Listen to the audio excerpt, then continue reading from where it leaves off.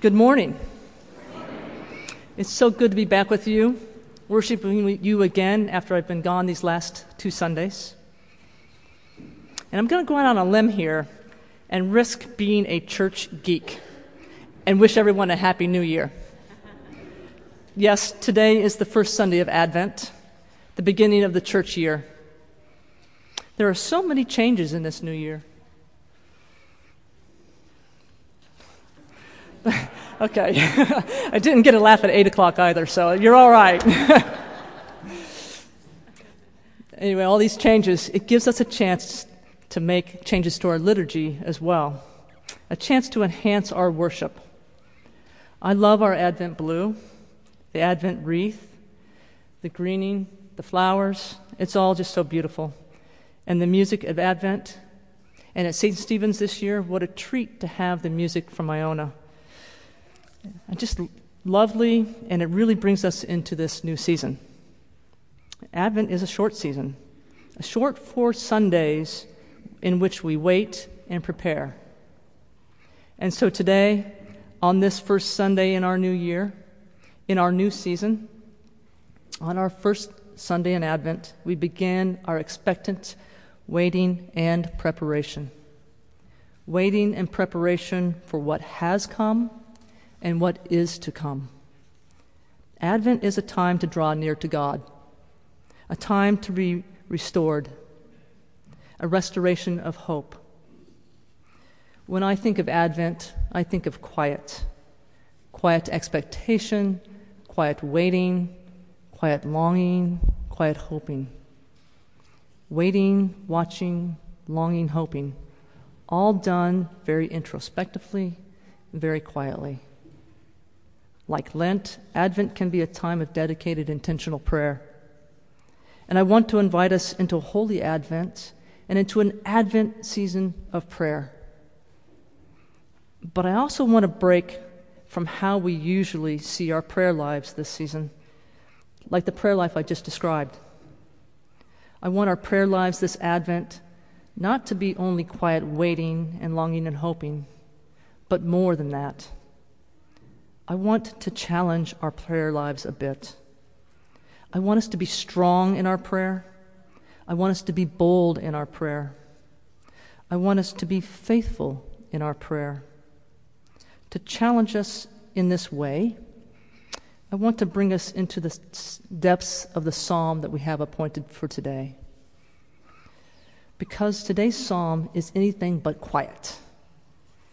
And this, I think, will challenge us. And yet, while it is quite noisy, we can still feel the eternal soul's longing of a people's desire for God, a desire to be restored with God. So I invite you to pull out your Book of Common Prayer and turn to page 702. 702. And we're going to dig into this psalm just a bit. It's Psalm 80. I want us to look at this entire psalm as prayer. And if we don't know how to pray, the Psalms are a good place to turn. In fact, I believe the Psalms teach us how to pray. They can be so powerful for us. They show us the full range of human emotion. And they give us a vocabulary to express that full range of emotion. Just look at the different types of prayer we have in this one psalm. The psalm is lament, which is a grief-stricken wailing. The psalm is memory of God's past saving action in their lives. The psalm is petition, commanding God to restore. And the psalm is vow, the promise of fidelity and faithfulness. All these things are prayer, real prayer, lyrical, gut-wrenching, with trust and lament and deep promise, all pouring in a flood from the heart of the believer, directly and openly with God. God does not want a veneer relationship with us. God wants the real us. If we don't know how to be real with God, just turn to the Psalms. They are and they know how. As Dietrich Bonhoeffer said, the Psalms are the prayer book of the Bible. And in all these ways of praying, lament, petition, vow, we get a deep sense of the community's longing for God. They long for a glimpse of God, a sign of His presence, the strength and security that He alone can provide. Restore us, O God of hosts. Show the light of your countenance, and we shall be saved. Look at the strength of these images. The immediate context for the psalmist was that Israel had been ravaged by a foreign power. They were lamenting over the destruction of Judah, and they again were dispossessed. They have been in exile. They cannot bear the separation from God, and it would be right for the psalm to be a psalm of despair, in which people cry out to God as if there were no hope for them. However, we do not see despair. We see strength. The congregation of the psalmist is strong. We see strength gathered in their memory, their corporate memory. They call directly to God, and in doing so, they remind themselves of the God they knew and experienced. The God they knew who was with them. The God that promised that He would be with them. In this memory of God is trust. Trust that they, although feeling separated, that they will put their trust in God again for the restoration. Hear, O shepherd of Israel, leading Joseph like a flock. They know the strength of God as deliverer. They know the hope of God. Restore us, O God of hosts. Show the light of your countenance, and we shall be saved. Saved from the bondage in Egypt. God leading Joseph like a flock out of Egypt. Joseph, whose brothers sold him into slavery in Egypt. Joseph, who led the dispossessed in Egypt. Saved from starving in the desert. God providing sufficient food for them each day. Morning by morning, new mercies I see. Saved from stronger nations. God stirring up their strength. Saved from the desert. God delivering into the promised land. They recall their salvation history. It is their strength and hope in their call to God. We too can be strong in our prayer, calling out directly to God, asking God for His presence.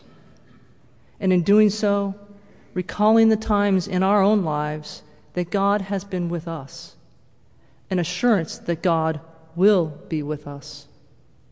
That is our trust, just as the psalmist is their trust.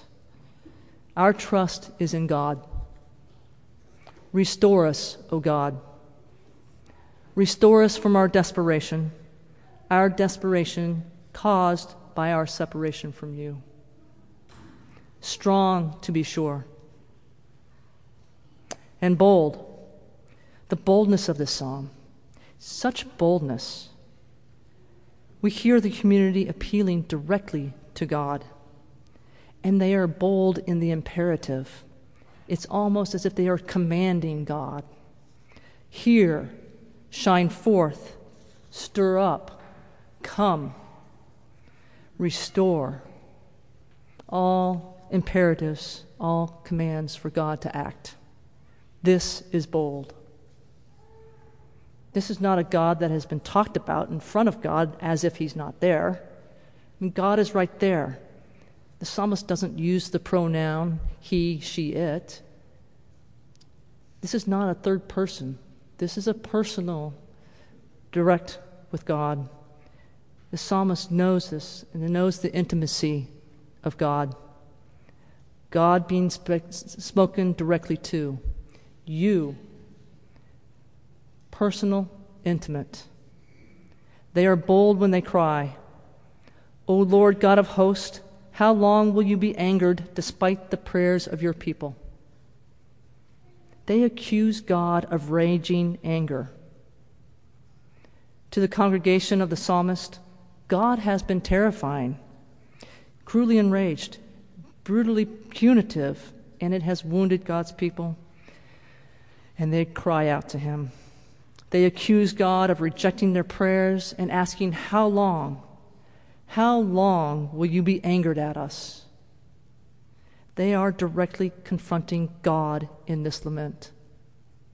And their complaint continues, conveying grief and suffering through the metaphor of drink and food consisting in tears. If you look at verse 5, you have fed them with the bread of tears. You have given them bowls of tears to drink. Many of us, too, have known these feelings. We have drunk the tears of sorrow, felt the pain of defeat, and the sting of bitterness. We have experienced times when our faith wanes and when it is hard to find God in our hurt and pain. Restore us, O God of hosts. Such boldness, and the boldness continues with the psalmist's petitions. Come help us. This is such an open and innocent plea. It's raw. Come help us. There is no tiptoeing around. There is no masking what they are asking. It is not hidden. And the petition, restore us,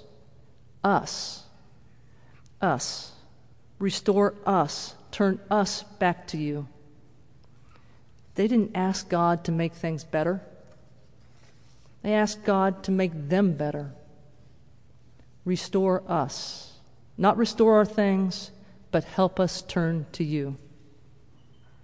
Not to have our backs to you. Turn us around and find us in all that life, all of our messy lives, all that it can bring us.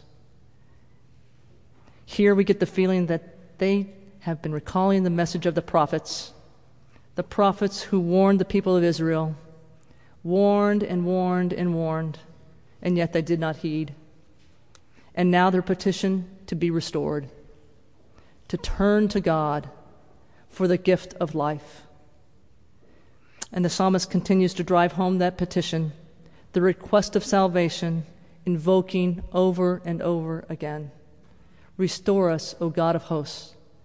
Show the light of your countenance, and we shall be saved. Strong, bold, yes, yet faithful. Vow is at the heart of their worship. If you look at verse 17, and so we will never turn away from you. Give us life, that we may call upon your name. This verse 17 promises fidelity and faithfulness in return for the gift of life.